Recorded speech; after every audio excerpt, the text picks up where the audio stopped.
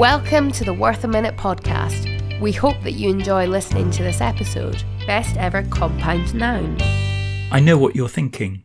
It must be German. While Mark Twain said a maniac invented the German language, you can't deny it features the richest amount of logical, though often long and humorous, compound nouns. Take Kühlschrank, for instance, literally cool cupboard or fridge, or the super long Massenkommunikationsdienstleistungsunternehmen, referring to a mass communication services company. My German teacher once told me, if you don't know a word, try guessing. But how can you be certain Durchfall or throughfall would mean diarrhea, or Weichei, soft egg, a wimp? Anyway, German doesn't have a monopoly on logic.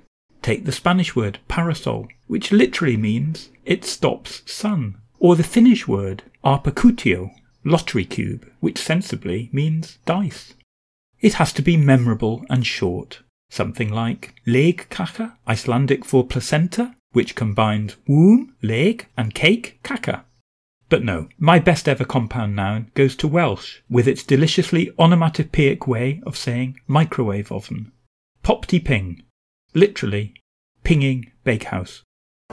This podcast has been brought to you by Free Range Podcasting. Let us take you and your podcast where you want to go.